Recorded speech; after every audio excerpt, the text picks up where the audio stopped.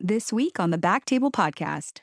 If I think about all the things like a family will ask me, the things are going on in their brain at like 1 month of life when they find out their kid is deaf, right? Always thinking about things like sports and academics and all these things. And they can do these things very well, but they still need to be ushered even after that critical period of like when they start to get into school. And I think it's not in our realm to typically think about this as otolaryngologists, right? We're not teachers and all this kind of stuff. But I've definitely seen that as time has gone on, I've really taken on just making sure that like we really plug them in with the resources appropriately. So if they are succeeding, it does take work even after they've left our halls.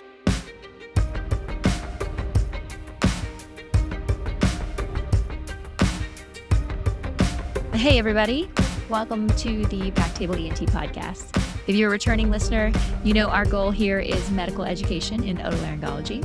We seek to accomplish this through conversations with experts in the field, and we hope that you can take this information and apply it to your practice. I'm Ashley Agan, and I'm a general otolaryngologist practicing in an academic setting at UT Southwestern in Dallas, Texas. And I'm Gopi Shah. I'm a pediatric otolaryngologist practicing in Dallas, Texas, Children's Health at UT Southwestern. We're your hosts, and we're so glad you stopped by today.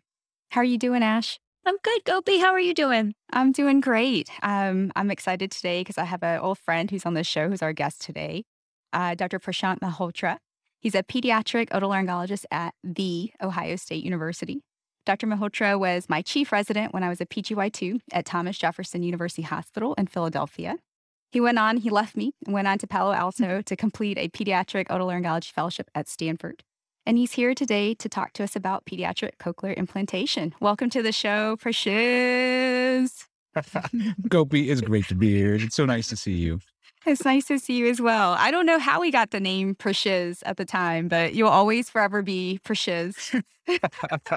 I don't know. I think, we were briefly just talking about before how the nicknames are a thing here. And I think in a residency program, I think there's a lot of residency programs, you get to know each other so well and you kind of need that informality. So I don't know why Precious. It just humanized the experience more for me there. It carried me at our lunches at Qdoba on call.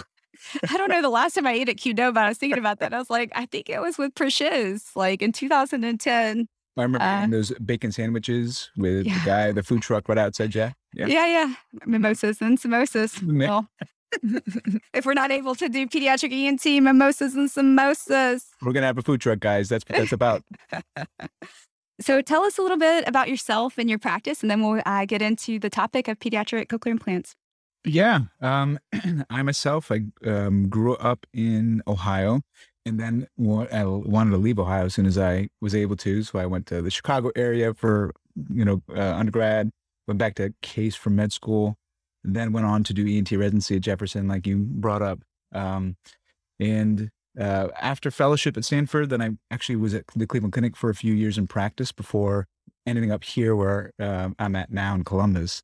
And so that was a great experience being at the clinic and fondly remember that group there. But I really was sort of recruited to come down to Columbus to work on that hearing program or pediatric cochlear implant, program side of things. And I've been here for about 8 years. So my practice is about 75% pretty much pediatric otology at this point. So I do that, but I do all the tertiary care stuff, for call. I'm an academic tertiary pediatric center. So Nationwide Children's is a pretty, actually huge hospital. So it's, I enjoy an academic tertiary care practice. That's what I'm doing right now. So you're still doing the airway form bodies when they come in. Oh, yeah. Yeah. So it's nice. We have a big group. There's about 13 of us pediatric people here.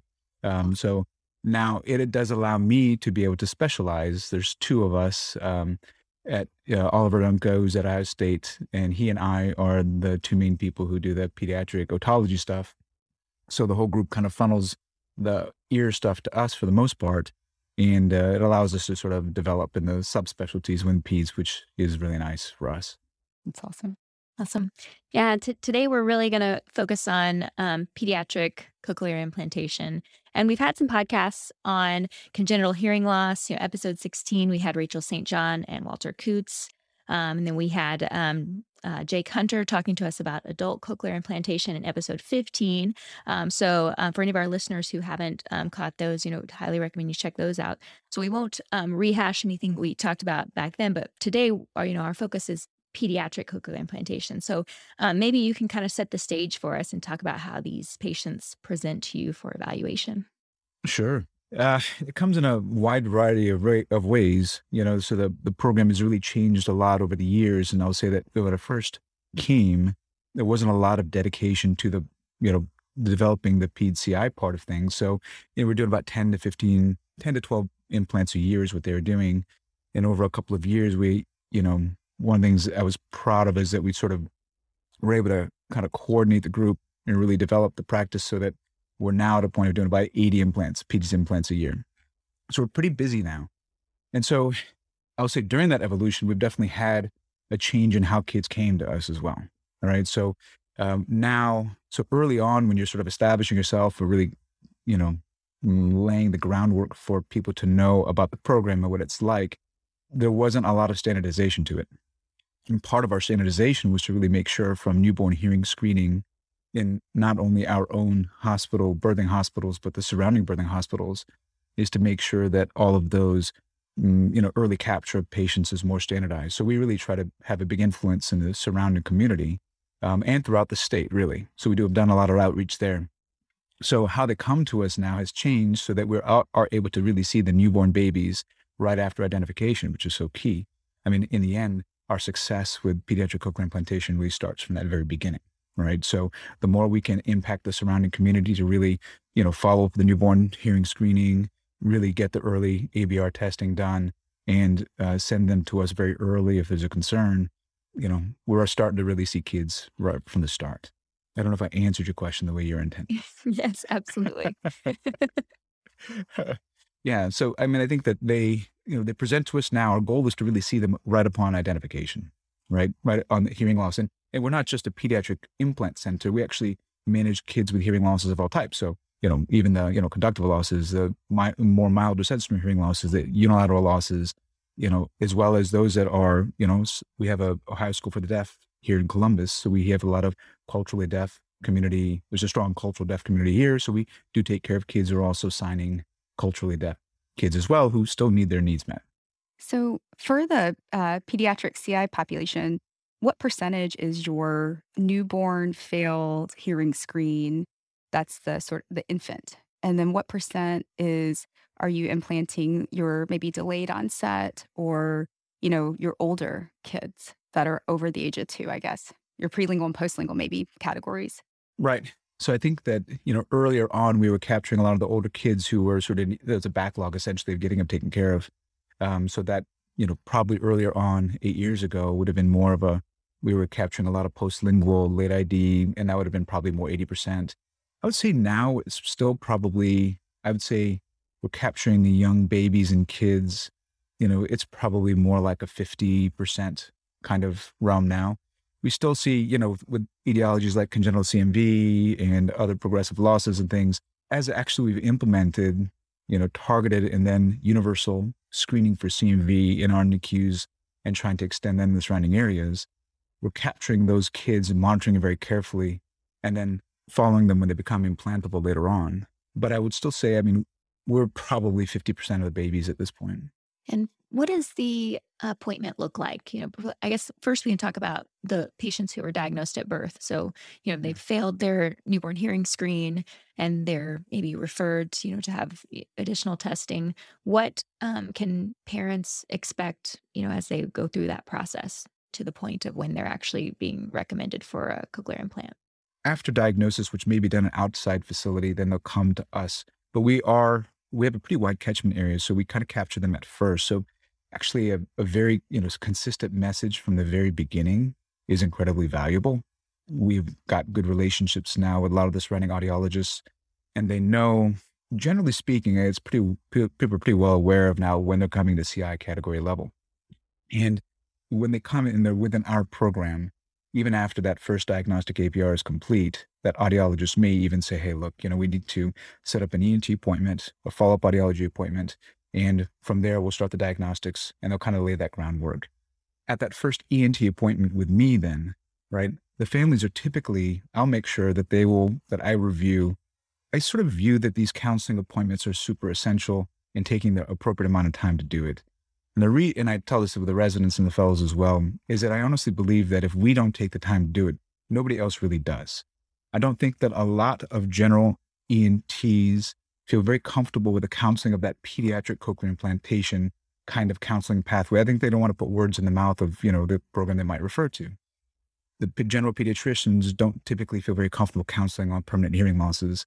And so I take that ownership on very strongly of saying, okay, well, what I do is I'll start with, going over the hearing testing, looking over the ABR results, kind of, explaining what sensorineural conductive, what that means, that it's permanent, and kind of, walk them through all that stuff.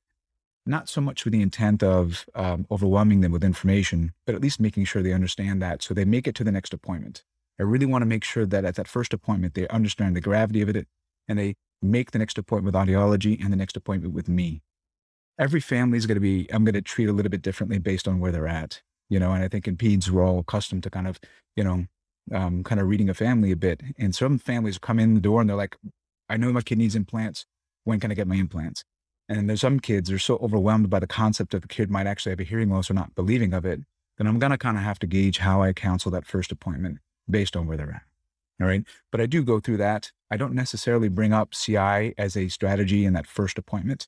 It's a little bit cart before the horse, but I may bring up that that's a possibility if they're already in that bilateral severe to profound range. I totally hear you. And even as a pediatric ENT who does not do pediatric CIs, I think that counseling session, before I refer them to our program, it's hard. And I don't know if I've always covered all of the concerns. And like you said, every family, there's such a degree of, I find the same gravity of the otherwise healthy baby. And this is the one thing they have versus the constellation of symptoms going on. There's heart, lung, there's a lot of other things going on. And yet you still have this hearing. And for both, it's very difficult to kind of gauge and read and know how to counsel and advise.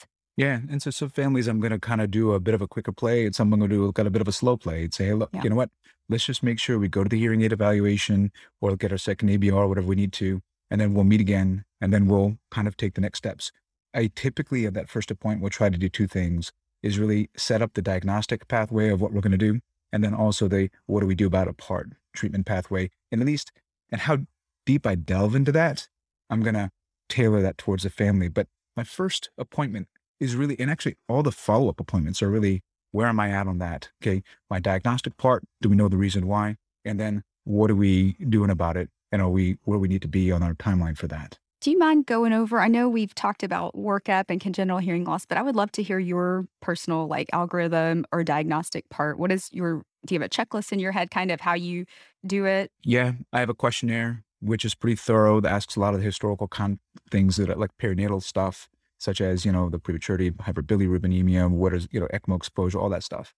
Then there's a family history part of it, which delves into the, what's the familial side of it and what kind of, pattern of hearing loss could it be if it's genetic in nature.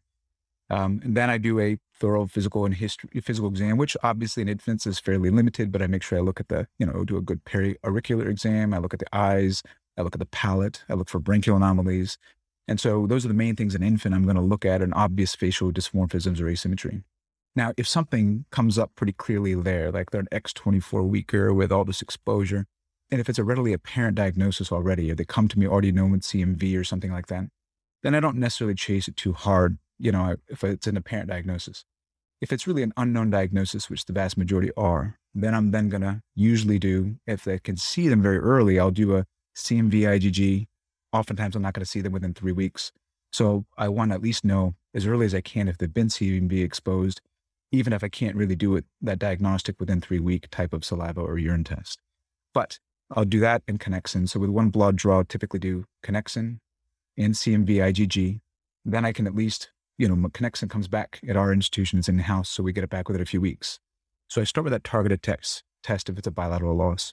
That's usually at that first visit, I'm going to have them do that, so that by the next visit, I'll know the Connexin status and whether they have CMV exposure or not.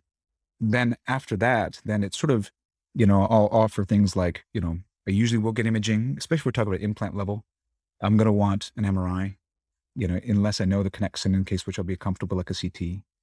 But I want to know the nerve status, and the MRI will let me look at that much better. So if they're syndromic, I'll want an MRI and a CT typically. like a charge syndrome or something along those lines.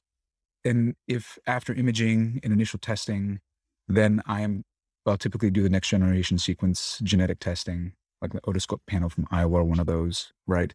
I encourage families to do it.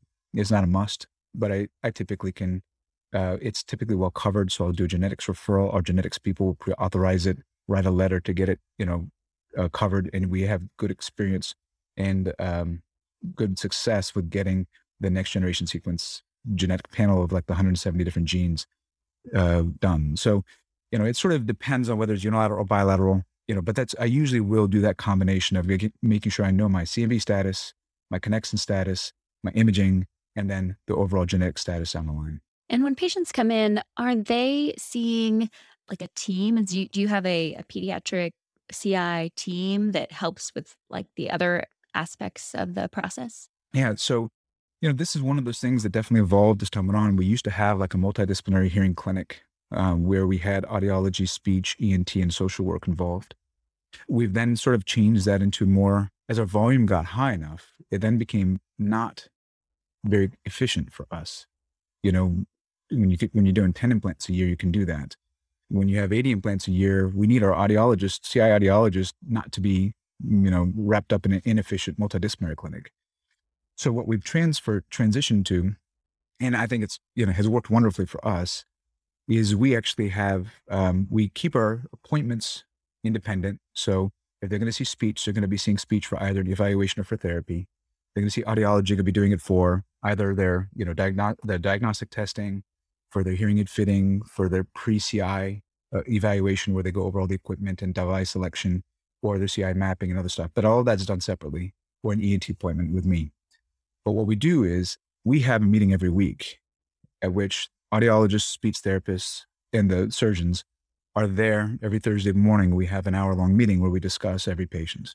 All right. So basically new IDs, cochlear implant radar patients, candidate patients, those who are having surgery, anyone who there's been a problem with, we have a little list that we keep, which anybody can add to. And then we talk about those patients as we need to. So it becomes like a virtual multidisciplinary kind of concept, right? So then we know we're at that meeting, we're all there and we've, carved it out. It's like 7:30 to 8:30 on Thursdays. So that we have a discussion. We know we have our plan set. We know we get all the things done. Are they vaccinated? Are their imaging done? Is there, we talk through all that stuff. And then, but we let the appointments actually be independently done so that from a billing standpoint and from a, templating of schedules standpoint, it's all done in a way that, is most efficient and less redundancy for the family. We also then have a common philosophy amongst ourselves with ENT, speech, and audiology that at each one of our appointments, we check to make sure they have the other appointments scheduled. So anytime they see me, I make sure they have their audiology and speech appointments arranged. When they see speech, they make sure they have their ENT and audiology appointments arranged. And therefore, so we built in the redundancy so that we're all making sure that the patient is seeing all three services as they need to. Social work is embedded in our ENT clinic, so they can always see, we can always call the social worker who has part of our department to help assist with any needs as we need them. We have nurses who actively do a lot of our organization and coordination stuff. So I have a nurse in my clinic and Dr. Duncan has a nurse in his clinic who are two dedicated hearing program nurses really who help facilitate a lot of the care coordination stuff. So that's how we kind of have it set up in a way that for a high volume practice, we're able to kind of make it work.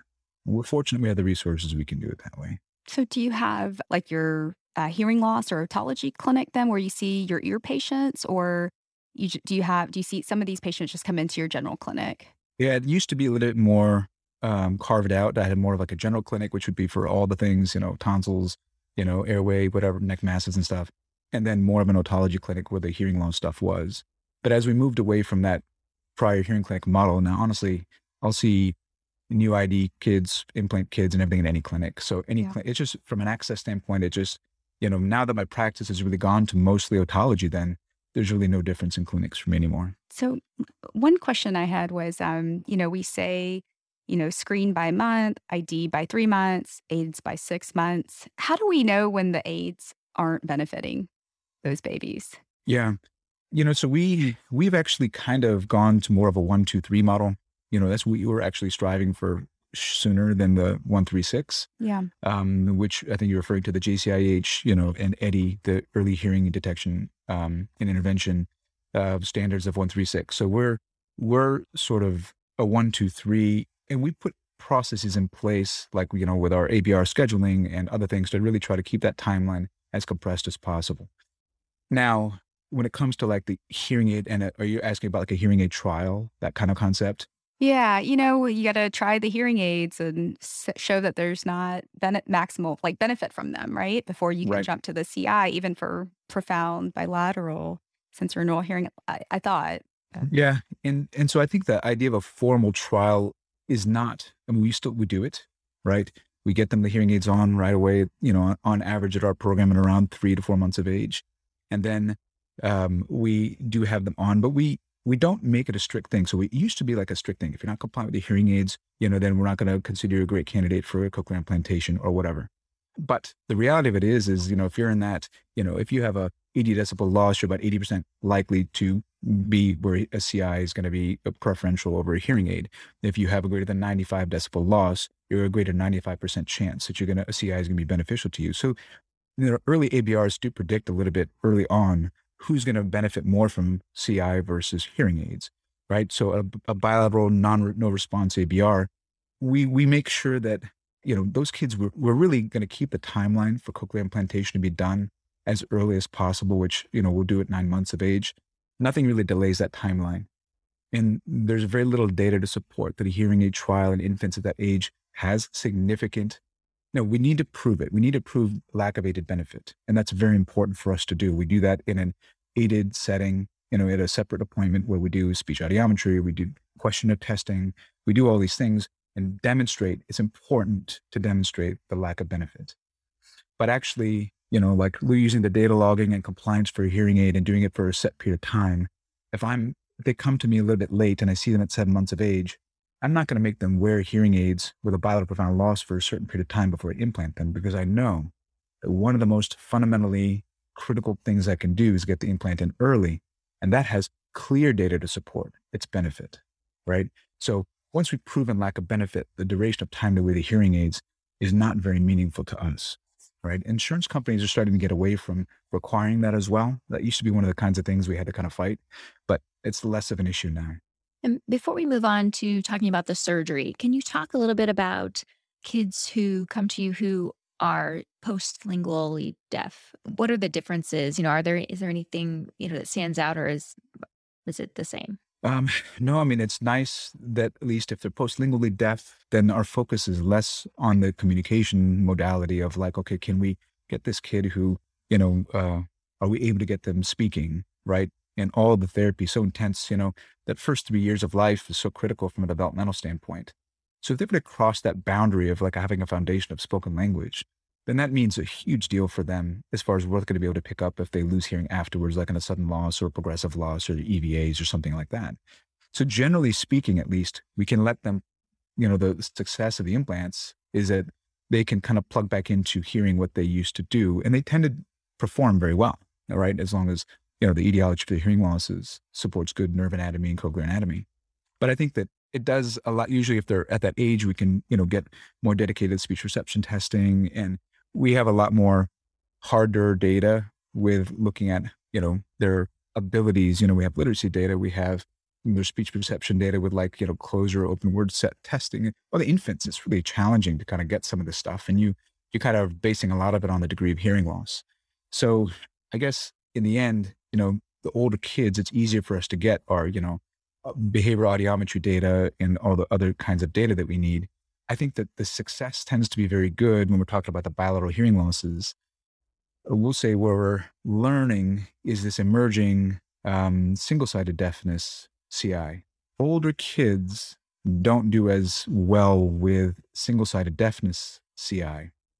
And that might be a bit of a tangential discussion. I don't want to get too off topic, but there is, when you have a normal hearing ear, someone really relying on the lesser quality sound that comes from an implant, even if they have a good quality sound for an implant, older kids don't really necessarily adopt it right away when it's for single-sided deafness.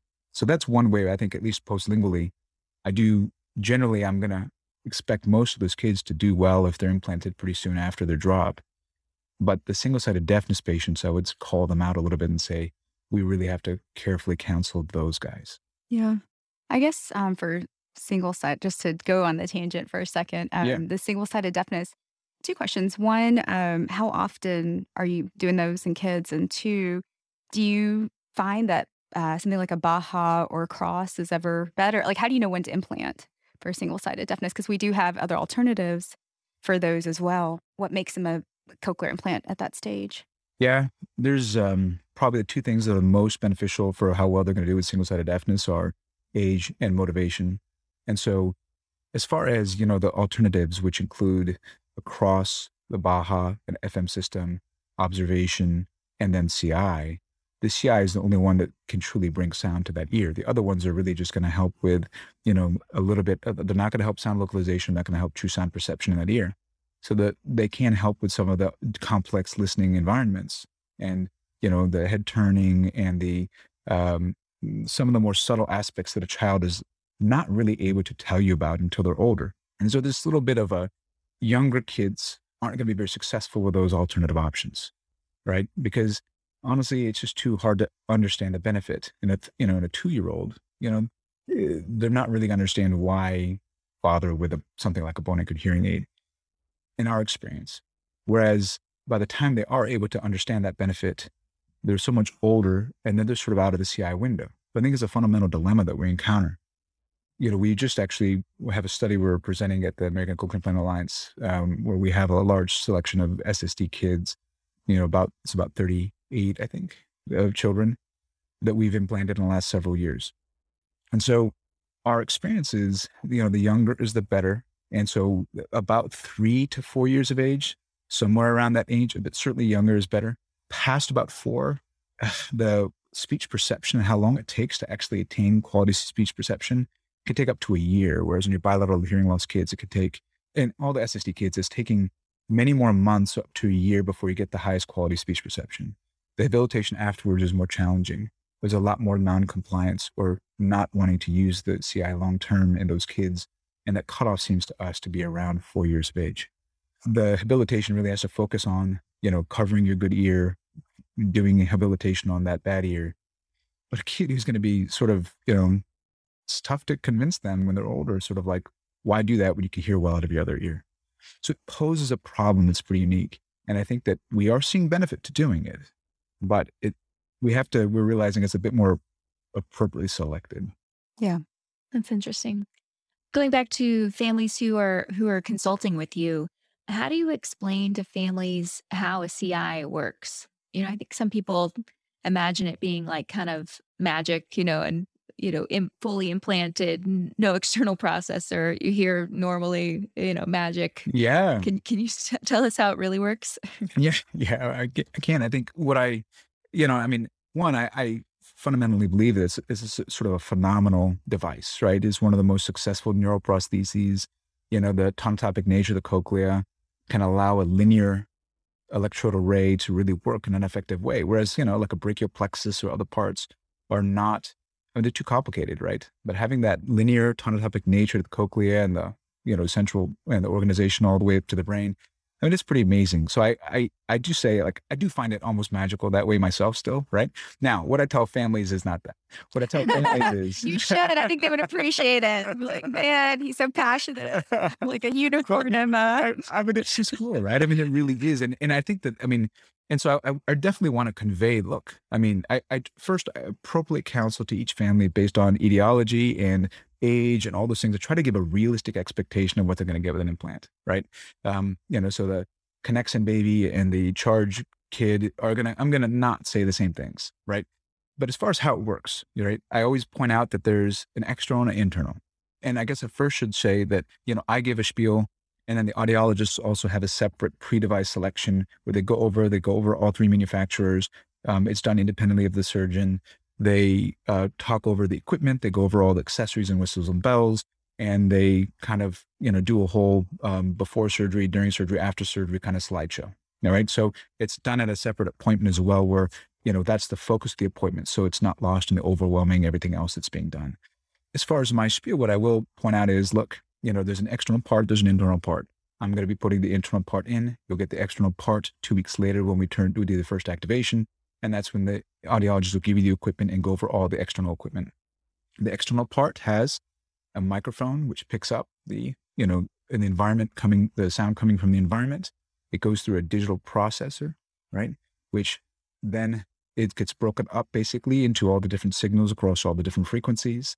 It goes across the coil with a magnet attached to the internal part with radio frequency. And that delivers the information to the internal part, which stimulates and powers the electrode array that stimulates the nerve endings in the cochlea. And I kind of leave it at that, right? And if they have more questions and I talk about it more and I'll delve into it, honestly, most families will come to me. So in the early appointments, before I actually get into the nitty gritty of the CI, I'll bring up the idea of the CI. We'll give them information about it. We'll give them, we'll kind of touch on it lightly, but most families will go out and do a lot of research on their own, talk to families, look at the websites, and oftentimes we'll have, pretty good information. They tend to be either like very trusting and they just like don't ask a lot of information, or they've done a lot of detailed digging. All right. And so then I can, just kind of polish off some of the questions that they've got. And when you think about surgery, do you think about it differently based on age? Like, is implanting a 9-month-old, how different is it than that of like a 10-year-old or a 5-year-old with single-sided deafness? I guess I'll answer it 2 ways. Some ways not that different to me. I don't think about it very much. The ones that I really think about ahead of time are the ones that have, different anatomy. And those are the ones I'm going to be sort of like really thinking very, either complex medical concerns or complex anatomy, like a charged kid.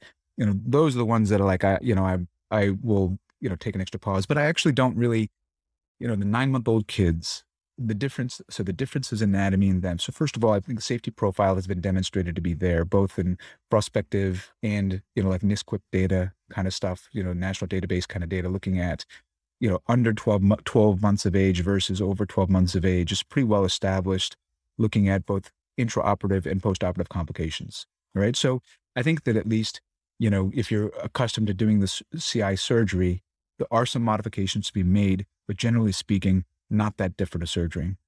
The main things that I do differently in a young child who's 9 months of age is I'm careful with injection on the external part. I always palpate the mastoid tip to make sure I kind of know how developed it is. I don't let my infiltration of lidocaine go down below the EAC, just in case there is a superficial component of the nerve there.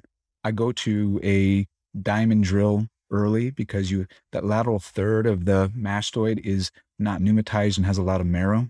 And so once I get through the cortex, I pretty much go to a diamond drill pretty quickly because it helps you really get that soft marrow bone down and, get any oozing under control pretty quickly.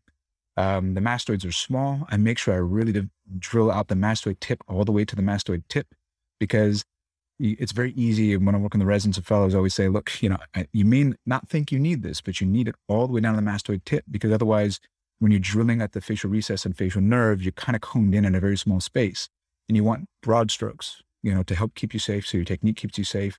So the more you have this exposure at maximally out laterally, then the better it is as you're getting in the recess and you're staying safer without, being, because of the poor development of the mastoid tip, it really keeps you up higher than you think you are otherwise. But otherwise, they tend to be very healthy mastoids. The young kids tend to go very easily and smoothly.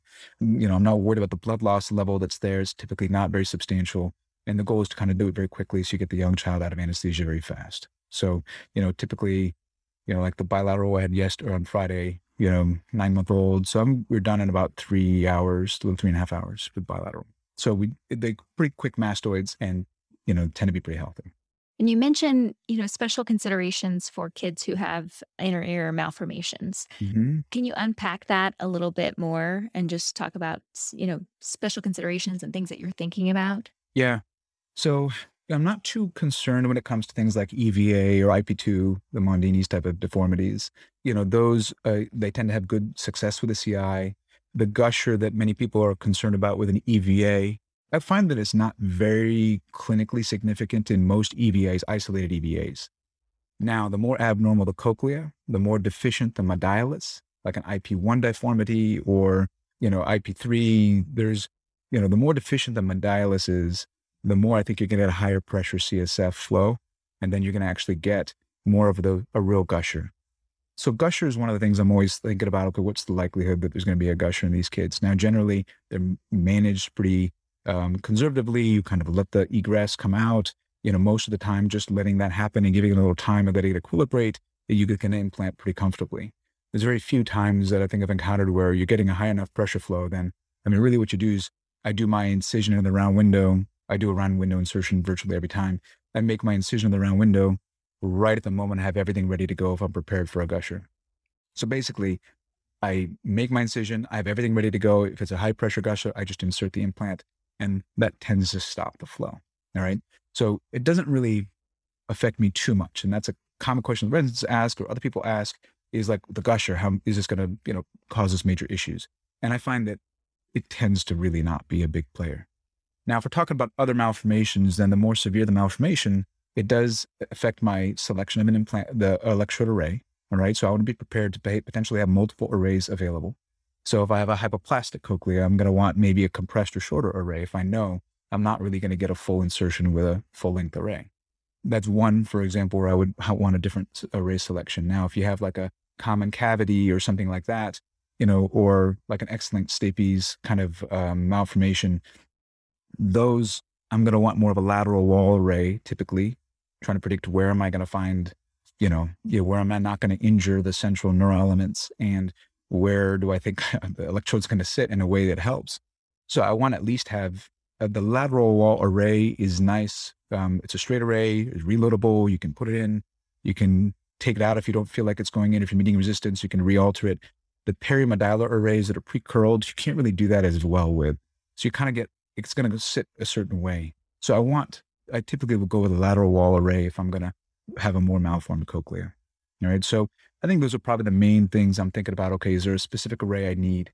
And then just being prepared for a gusher are probably the major things I'm usually thinking of. I don't know if this is an appropriate assertion to make, but how are your cochlear implant outcomes in terms of hearing, speech, usability different, the more of an inner ear malformation that you have? Yeah. How do you counsel expectations or for yourself and even as well as the family? That's a great question. I think it's an important one too, because I think that, we're often guilty of overselling, what the benefit's going to be. The kids with Charge syndrome, like I said, tend to have the most numerous malformation kinds of things that are there. And so in my mind, I'm sort of thinking, okay, I prepare the family for one of a few options. So I think they're really just going to do I think they're going to, the Conexon kids are going to do outstanding, right? I would say the EVA kids with minor malformations along those lines, I still expect, a speech perception in the 70-90% range. I think, spoken language is anticipated if all the other factors are okay.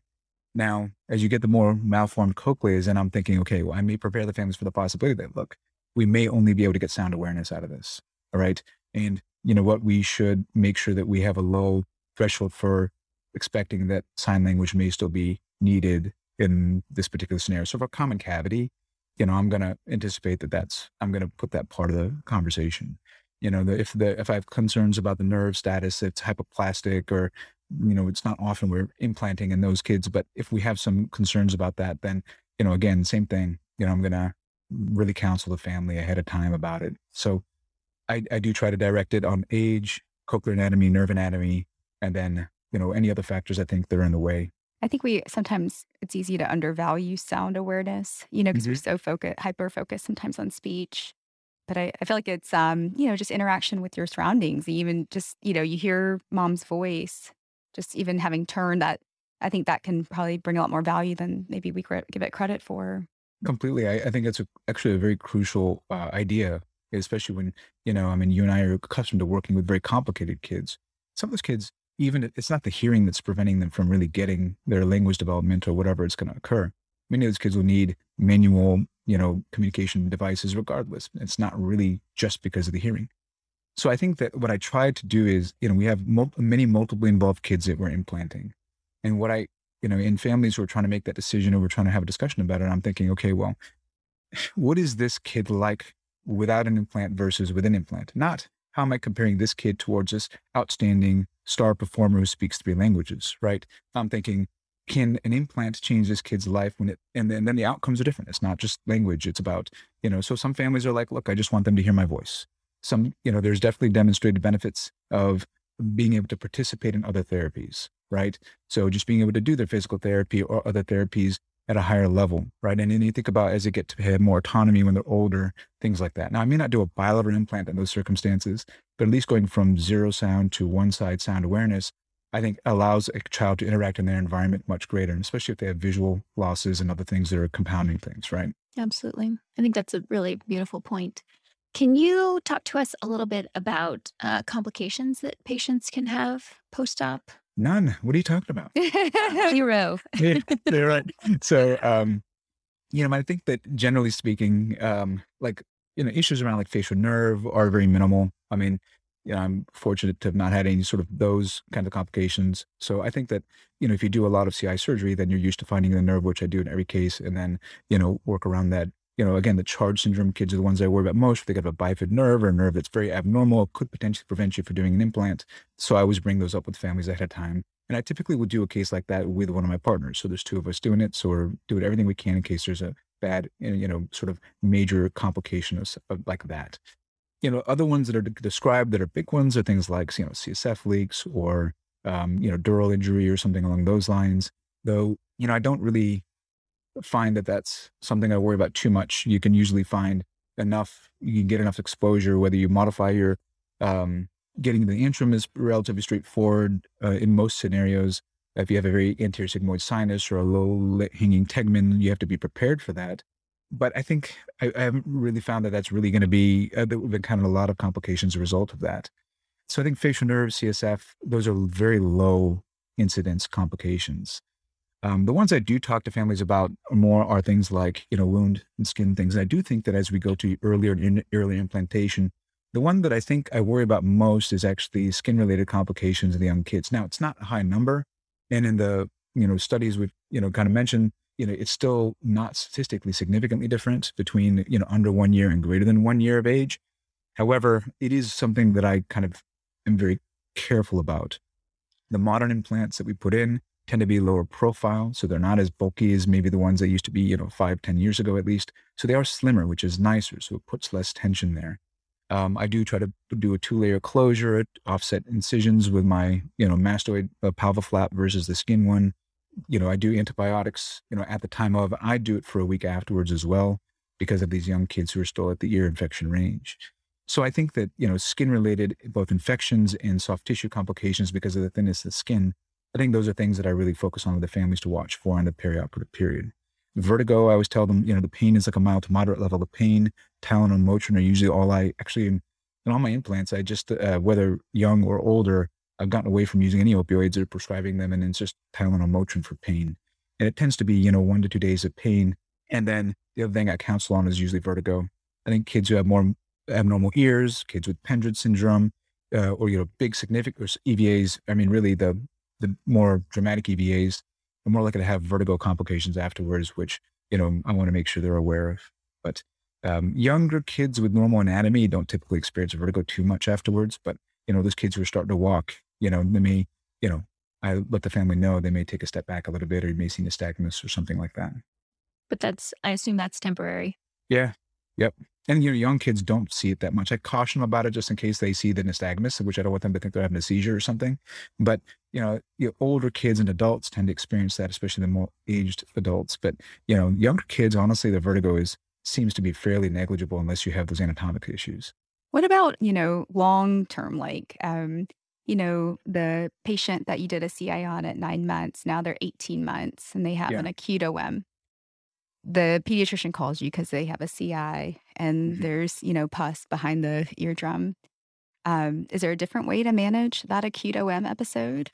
Are you jumping to tube sooner because, you got an implant and this is your first ear infection and I don't know, I don't want you to, get meningitis or a complication. Yeah.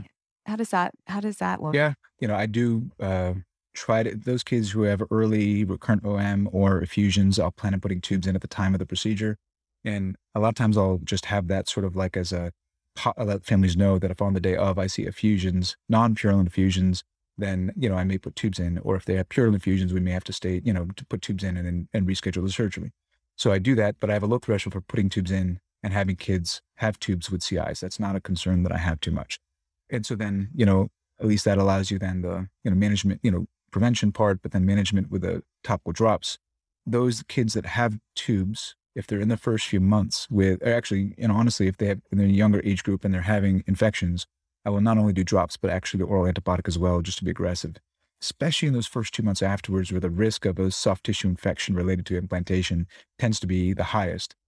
If they're coming in with tubularrhea a month after surgery, I don't want them to just be on drops. And it's a different message we're always telling pediatricians, right? We're always saying, don't do the oral antibiotics, just do drops. But in the CI kids, I say, please give the drops and the oral antibiotics. And then in the kid who's older, who doesn't have tubes and has acute OM, then definitely there's no role for like watchful waiting. I wouldn't do these sort of like, okay, let's see, they have them come back in 2 days and see how they're doing. No, they need an antibiotic, right? And then they need to be monitored to make sure that improves, right? So maybe they see the pediatrician and see me a couple days, several days later or a week later, and just make sure that that's resolving and responding. If they're having more than one episode in a few months, then I would have a low threshold for putting tubes in. And for listeners who don't know as much about, these types of patients, can you clarify the concern for a patient who has acute otitis media and also an implant is the risk of meningitis? Is that right? Yep. So so there's, it's interesting. I recently had to kind of review some of this stuff because I had a family who was refusing vaccinations. And then it was like, ethically, what do we do here in this scenario? And it, became a kind of, we had to evaluate by the ethics committee and then talk to legal and all this kind of stuff and documentation on it. So I kind of had to review some of this recently. But basically, so there's, the topic comes up regularly because of the concerns of increased risk of meningitis that occurred, especially earlier on in the early 2000s, between 2002, 2009 period. And some of that was related to, specific devices that were recalled because of their known, a positioner issue as a novel thing that was introduced that clearly was traumatic and caused increased risk of meningitis. That was taken off the market. So then what is the risk of meningitis that occurs in kids who get implants solely because of the implants? Now, we do know that the risk of meningitis is higher in kids who have anomalies, inner ear anomalies. That does raise the background from the baseline. If you tease out, okay, what is the risk of that versus those that have, just a cochlear implantation, then there is an elevation that's probably about 2 to 3 times the baseline by having an implant alone in relatively normal anatomy, all right? But the data is not so clear about what it is. But initially there was a concern that it was about 30 times or even 100 times higher, all right? That seems to be not true, all right? If a kid, especially who has relatively normal anatomy, just has a CI, the risk is not that much greater than baseline, but it is elevated. And the effect of meningitis, which we're concerned of, specifically bacterial meningitis from strep pneumonia, all right? Then that is a devastating consequence. So even if it's a very low incidence, it is important we make sure we do everything we can to protect against it. So we do have a strict vaccination protocol for it. So, in our practice, what we do is we actually administer the vaccines on site for anything that is not done at the pediatrician's office. The appropriate vaccinations that need to be done are all the routine childhood vaccines. So the pneumococcal, the vaccines that are age appropriate, including Prevnar, the 13-1, but at 2 years of age, they should get the Pneumovax, which is the 23-valent pneumococcal vaccine. That's not always given to otherwise healthy kids. And that's the one that we have to make sure is really on everyone's radar. We still make sure they're appropriately vaccinated for Hib and so Haemophilus influenza, as well as do the annual influenza vaccines. So anything we can do to reduce the incidence of acute otitis media, plus all other pathogens that occur, that's all super important. We want to make sure we don't lose that as well. So we want them to have all the routine vaccines, basically, and then at 2 years of age have Pneumovax. That's, it's relatively straightforward on that end. Now, if they haven't had their vaccines, there's a lot of timing issues about, the order you do vaccines and when you can give them and all those things, right? But it is important that they're vaccinated for that. The reason we do on-site vaccinations is because we did find that at times we sent them out to get a vaccine for meningitis. They sometimes came back with a meningococcal vaccine, which is not what we're trying to get vaccinated for. So we wanted to make sure there's no confusion. A lot of pediatricians' offices don't actually have Pneumovax on site. And so that it never really caused delays. Our nurses provided on site. And so for those patients who have a CI, who have acute otitis media, we could treat with Augment and follow them closely, and that's appropriate. Yeah. Great. Yeah. Just want to make sure. No, I appreciate that. Yeah. And if there's a concern that it's not resolving, then the question is, do you go quickly to tubes?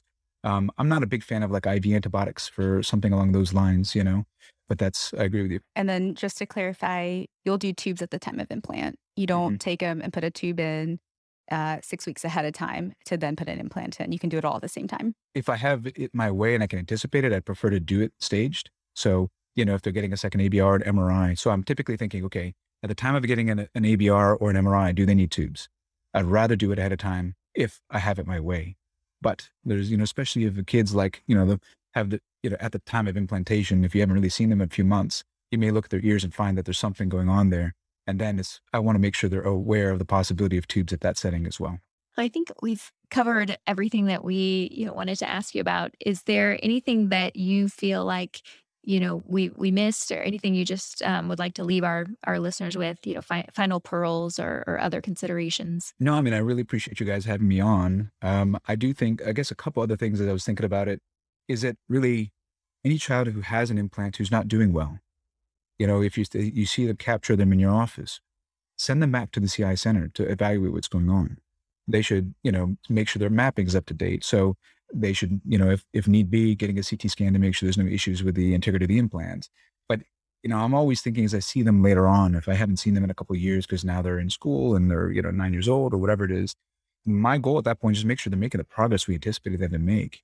And if they're not, it always pains me when I see somebody comes back and they haven't seen anybody in like 6 years, right? And then, and their speech is not very well managed and they're struggling in school. And I'm like, God, man, I just wish, that they had seen somebody, right? And this is not always like because they've seen an ENT who didn't do this. It's the families don't always know that this is something they need to have done, the long-term mapping and programming and all that stuff that needs to have done. So I think that if you come across someone and they're not really performing very well, or if you can ask those questions about it, then just send them back to the CI center. If they haven't had a mapping in a year, they need to be seeing somebody, all right? And we do try to, help families with those transitions on the educational milestones. So, to kindergarten as they go to middle school and high school, there is still a ceiling on some of the things that an implant can provide kids.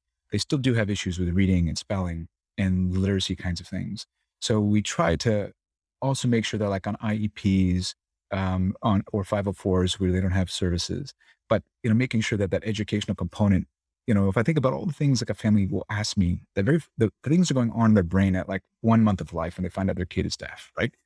Always thinking about things like sports and academics and all these things. And they can do these things very well, but they still need to be ushered even after that critical period of like when they start to get into school. And I think it's not in our realm to typically think about this as otolaryngologists, right? We're not teachers and all this kind of stuff.